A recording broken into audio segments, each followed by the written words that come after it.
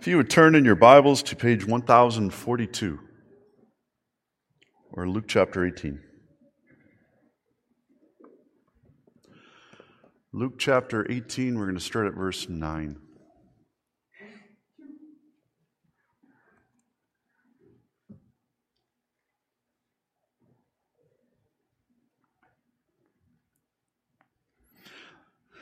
Luke 18. He also told this parable to some who trusted in themselves that they were righteous and treated others with contempt. 2 men went up into the temple to pray. One's a Pharisee and the other is a tax collector. The Pharisee, standing by himself, prayed thus: God, I thank you that I am not like other men, extortioners, unjust, adulterers, or even like this tax collector. I fast twice a week. I give tithes of all that I get. But the tax collector, standing far off, would not even lift up his eyes to heaven, but beat his breast, saying, God, be merciful to me, a sinner. I tell you, this man went down to his house justified rather than the other. For everyone who exalts himself will be humbled, but the one who humbles himself will be exalted. Have you ever messed around with Google Earth? It's amazing the things that you can see sometimes. Some things that weren't even intended for you to see. There's another one too that I wasn't aware of, but it's Google Sky. And through it, you can look up into the universe, and there's all kinds of pictures, a lot of them from the Hubble Space Telescope, but it's just amazing when you look at those pictures and you just see the wonder of the universe, of space, and how vast it is. They can't even see the edges of it. I mean, it's just that big. And when you look at pictures like that, you have to wonder, why in the world is the universe so big, and why is the earth so small? Think about it. Our planet is one of the smallest. Why didn't God make it bigger? I mean, when you look through pictures on the Hubble telescope and you see the stars and the planets and the suns and how big they are, I mean, there's just no comparison between the two. And you have to wonder why. Our solar system is just so big. And that little Earth, it just seems so small despite all its color on the pictures. And it makes us feel puny, doesn't it? When you see the vastness out there and you see how big everything is and you see our little tiny planet. You wonder why God didn't make the universe maybe 80 million light years wide and maybe 80 million light years long. Wouldn't that have been big enough? We would have never been able to see it all. But He didn't. He didn't stop there. He kept going, and it's bigger than that. It's immense. I think that's what the psalmist is wondering in Psalm 8. After gazing at the heavens, what is man that you are mindful of him? The Son of Man that you would care for him? Why would God care for us? We're so puny in comparison to everything else. You know, we think so much of ourselves, but we're so tiny in comparison. And I think this contrast that you see between creation and how God created the earth, He did that for a reason, I think, to make us feel that we are small. Because that's the whole point of the gospel. We're not worthy in ourselves. There's nothing we can do to achieve our righteousness before the Lord. Instead, the Bible says God sent His one and only Son to be that atoning sacrifice. Even though we didn't deserve it, can't ever earn it, but yet that's God's gift to us. And this love that He shows us, it's like the universe compared to our love. This incredible love just overwhelms us. The love of Christ that enabled Him to go to that cross. That made Him give His life so that we might become adopted sons and daughters of the King. You're royalty now. That in itself should blow your mind. We're sons and daughters of the King. Even though Jesus is our Savior, we're brothers and sisters of Christ. Wow. What an honor has been placed upon us. This morning we're going to be looking at the doctrine of limited atonement.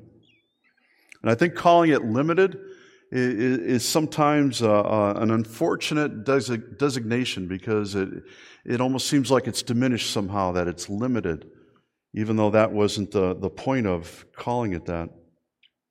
If we were using the word faith, then we would call it intentional atonement. I think another way that many Reformed churches refer to that is definite atonement. And that's what I'm going to call it this morning.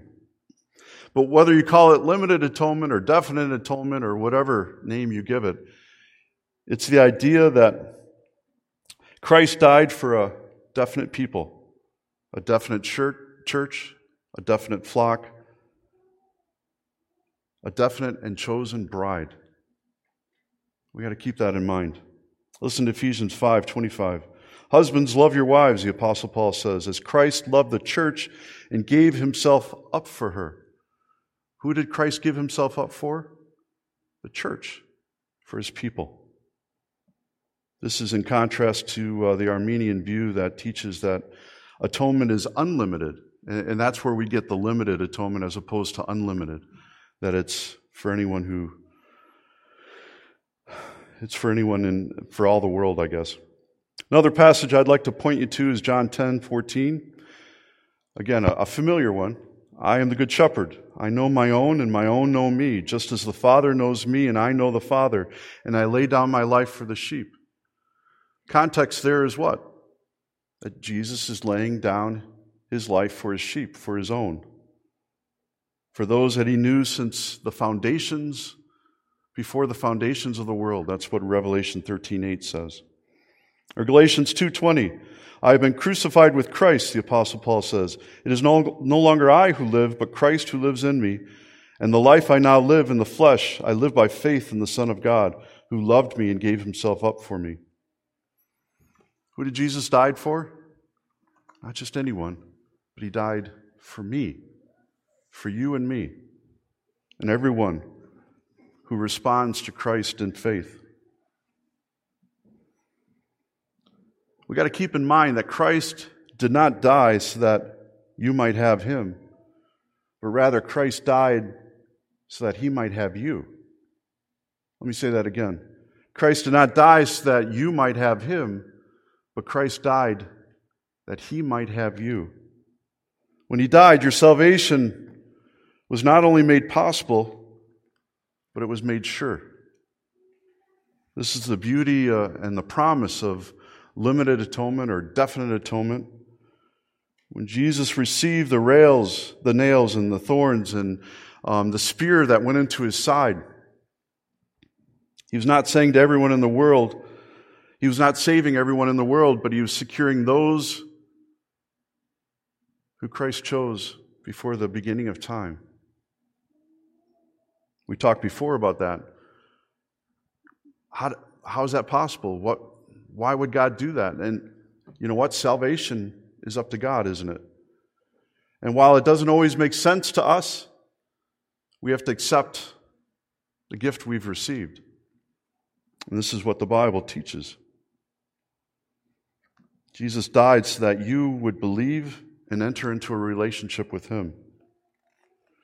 I remember when my wife and I, soon after we first got married, there was something in the Grand Rapids Press that made you kind of scratch your head.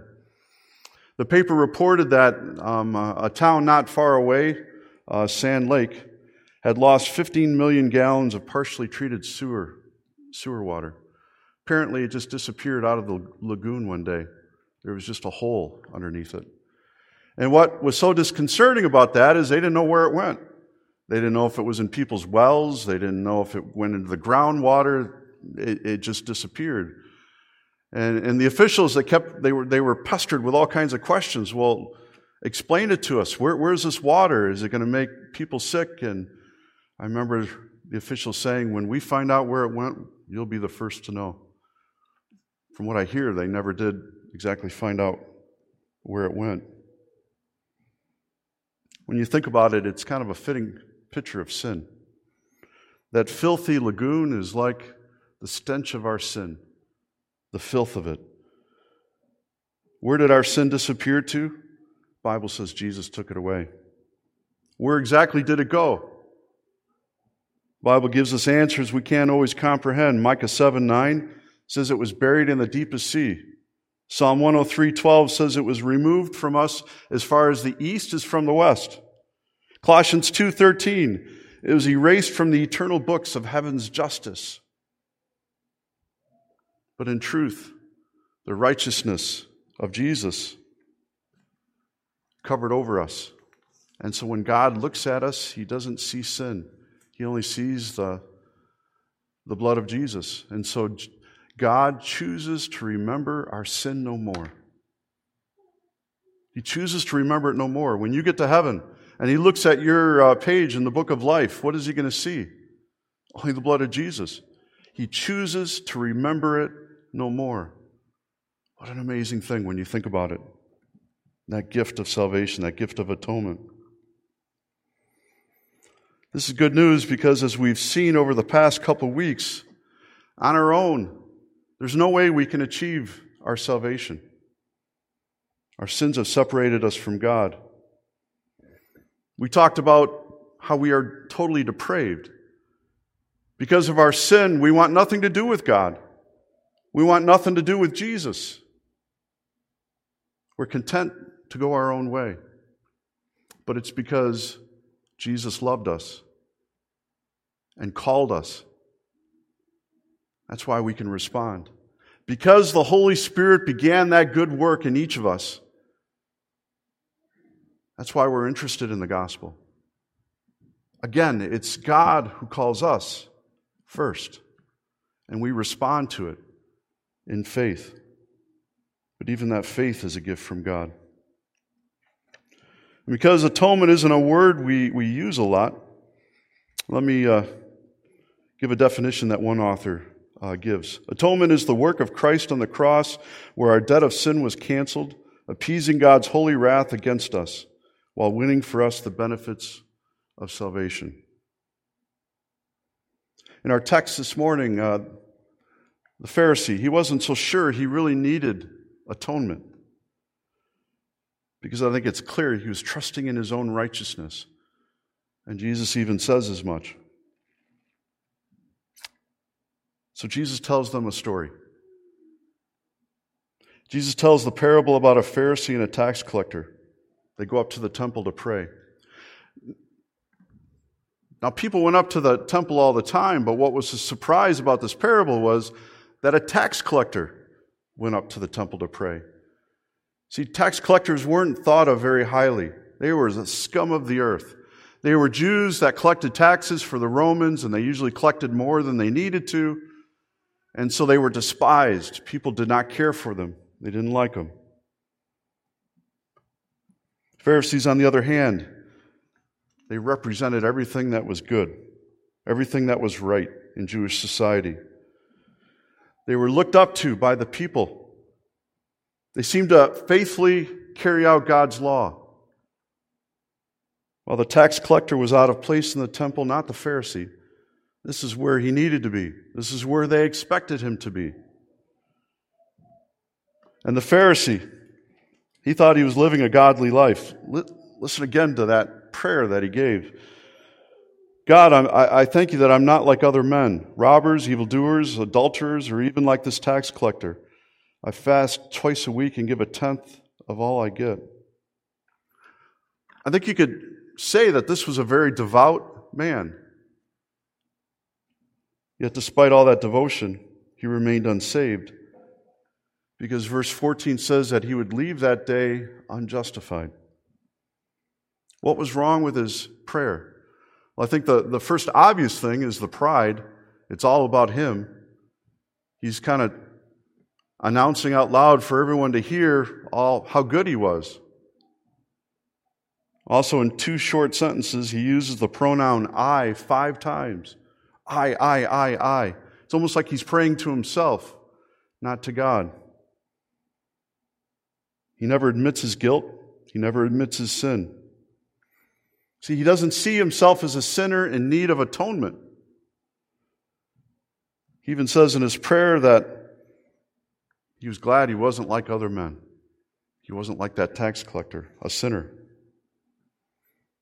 Like you could say he thought his good deeds, it was a ticket to heaven. That's how you earned your way there. But he couldn't have been more wrong. Let's not forget about the tax collector. Our passage says that unlike the Pharisee, the tax collector, he received atonement for his sins. Why did he receive atonement for his sins? Because he came before God acknowledging his sin and his need for salvation. Listen to verse 13. But the tax collector stood at a distance. He would not even look up at heaven, but beat his breast. He's so full of anguish. He's beating his breast.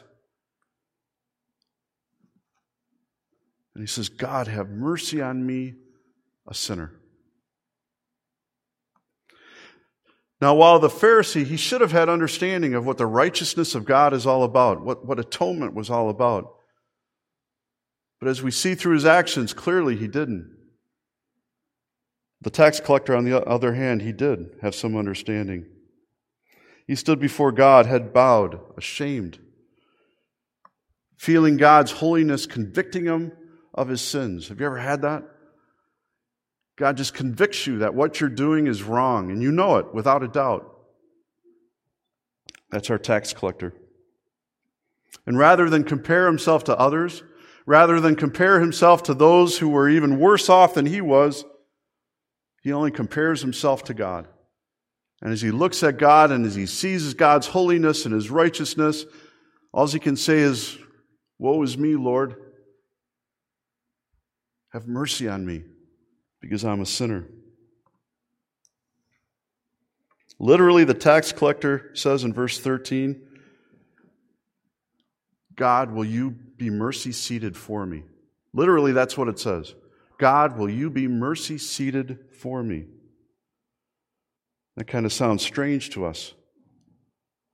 But when the tax collector asked God to be mercy seated for him, he was asking God to atone for all his sins, to be his salvation. I'm sure he didn't fully understand yet how that salvation would come, but he knew that God would provide it. And that was enough for him. Just like the Israelites in the Old Testament, they knew that God would provide it. The man knew that a sacrifice had to be made. Innocent blood had to be shed in order to take away his sins, and he knew that he couldn't do it himself. The blood sacrifice, or the blood that was sprinkled on the mercy seat once a year on the Day of Atonement. It was a sign to the people that innocent blood that was sprinkled there, that blood came between God and his people. That's why it was sprinkled on that mercy seat where God sat. And it was through that innocent blood that their sins were forgiven. Not that animal blood literally could take away their sins, but it pointed their eyes to the day when Jesus would, the Lamb of God, would come and take away the sins of the world. And that's who Jesus was. Hebrews 10:14 says, Jesus, one offering, perfected for all times those who are sanctified. Jesus' atonement and sacrifice took away God's people's sins, past, present, and future. All your sins were taken away at the cross. Isn't that amazing? You don't have to worry about where you're going to spend eternity. Those of you who know Jesus, all your sins were taken away. Why do you have to keep asking for forgiveness of sins every day? Because we continue to sin. But not that we're afraid because of our sin of losing our salvation, but our sin gets in the way of our fellowship with God.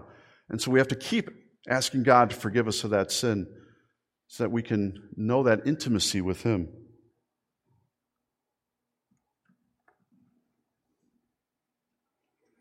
Jesus died on the cross for all those God called, those he chose to sanctify. This is what we looked at last week. His salvation is not a blanket salvation for everyone in the world, but it's for those that God called, for those that he chose.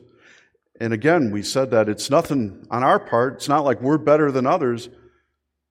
It's God's doing. It's God's will. We don't understand it. We don't know who God has called, though, and so it's not like that takes away our responsibility for evangelism. We don't know. We have to look at every person as a potential, someone who might give their life to the Lord. But we don't have to worry about whether they will or not, because that's up to God. It's up to God to call. It's up to God to elect. But we still have to be faithful in casting our line out on the water, and God will bring the fish. God will bring those who need to be saved, but we still have to be faithful in sharing the good news with others.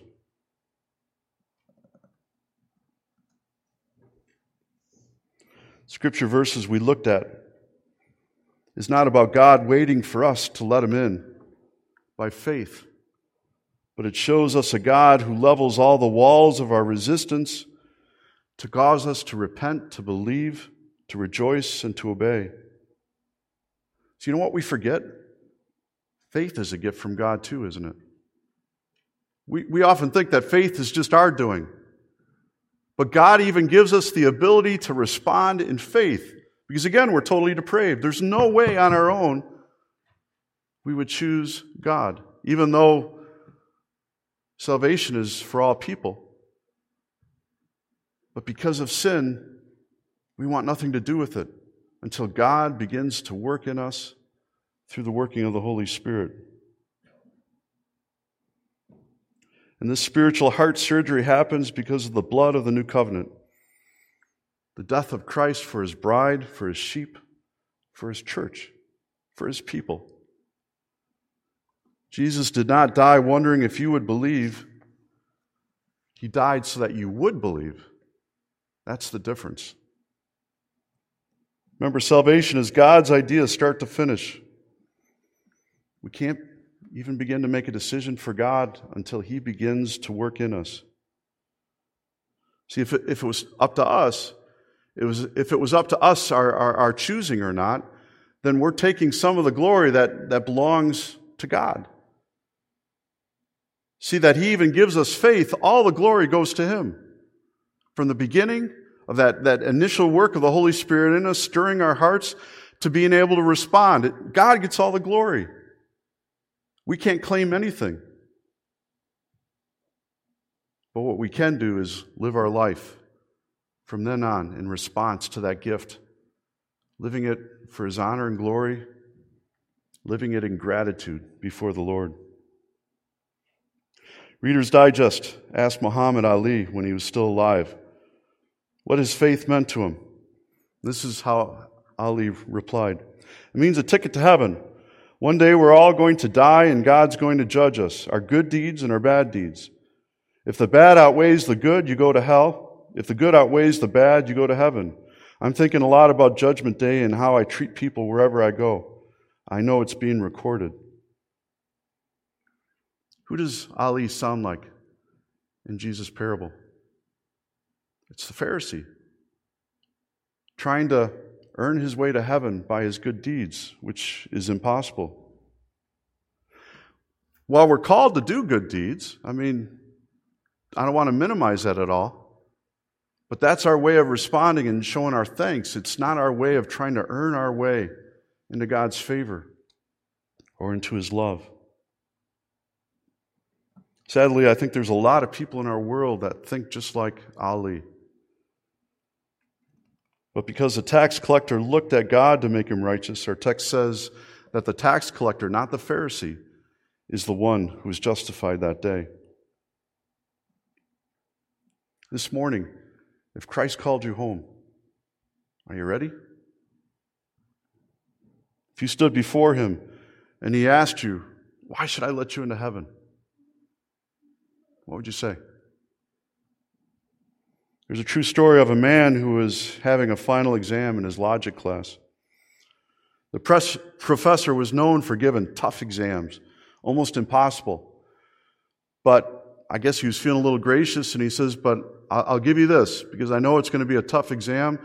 On one piece of 8 by 11 sheet of notebook paper, you can write down as many notes as you want and bring that into the test, into the exam. But that's it. Well, apparently one student brought in that piece of paper to the exam, and he set it on the floor.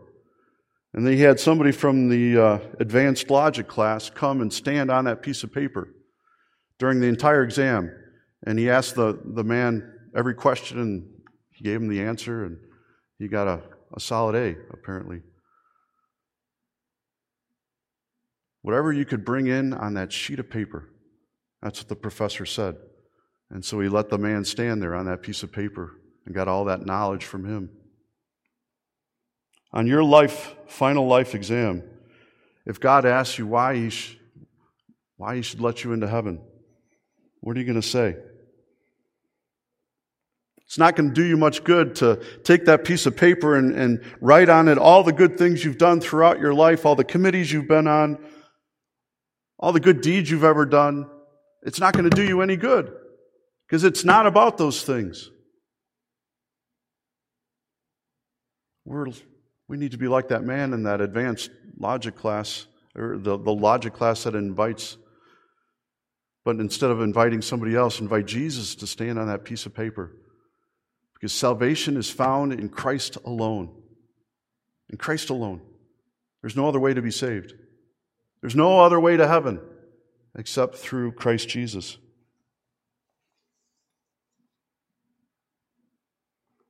That's the only way to pass that final exam. Mercy there was great and grace was free. Pardon there was multiplied for me. There my burdenful soul found liberty on Calvary. And God's people said, Amen. Let's pray. Father in heaven, thank you, Jesus, for going to Calvary on our behalf, for taking away our sin, for calling us to follow you.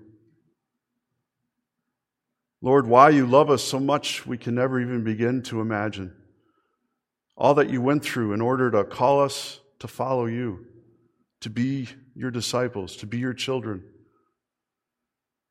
But Lord, we pray that our lives will show you our thanks, our gratitude. Forgive us when we think we can work things off in our own strength, that we can somehow buy your love.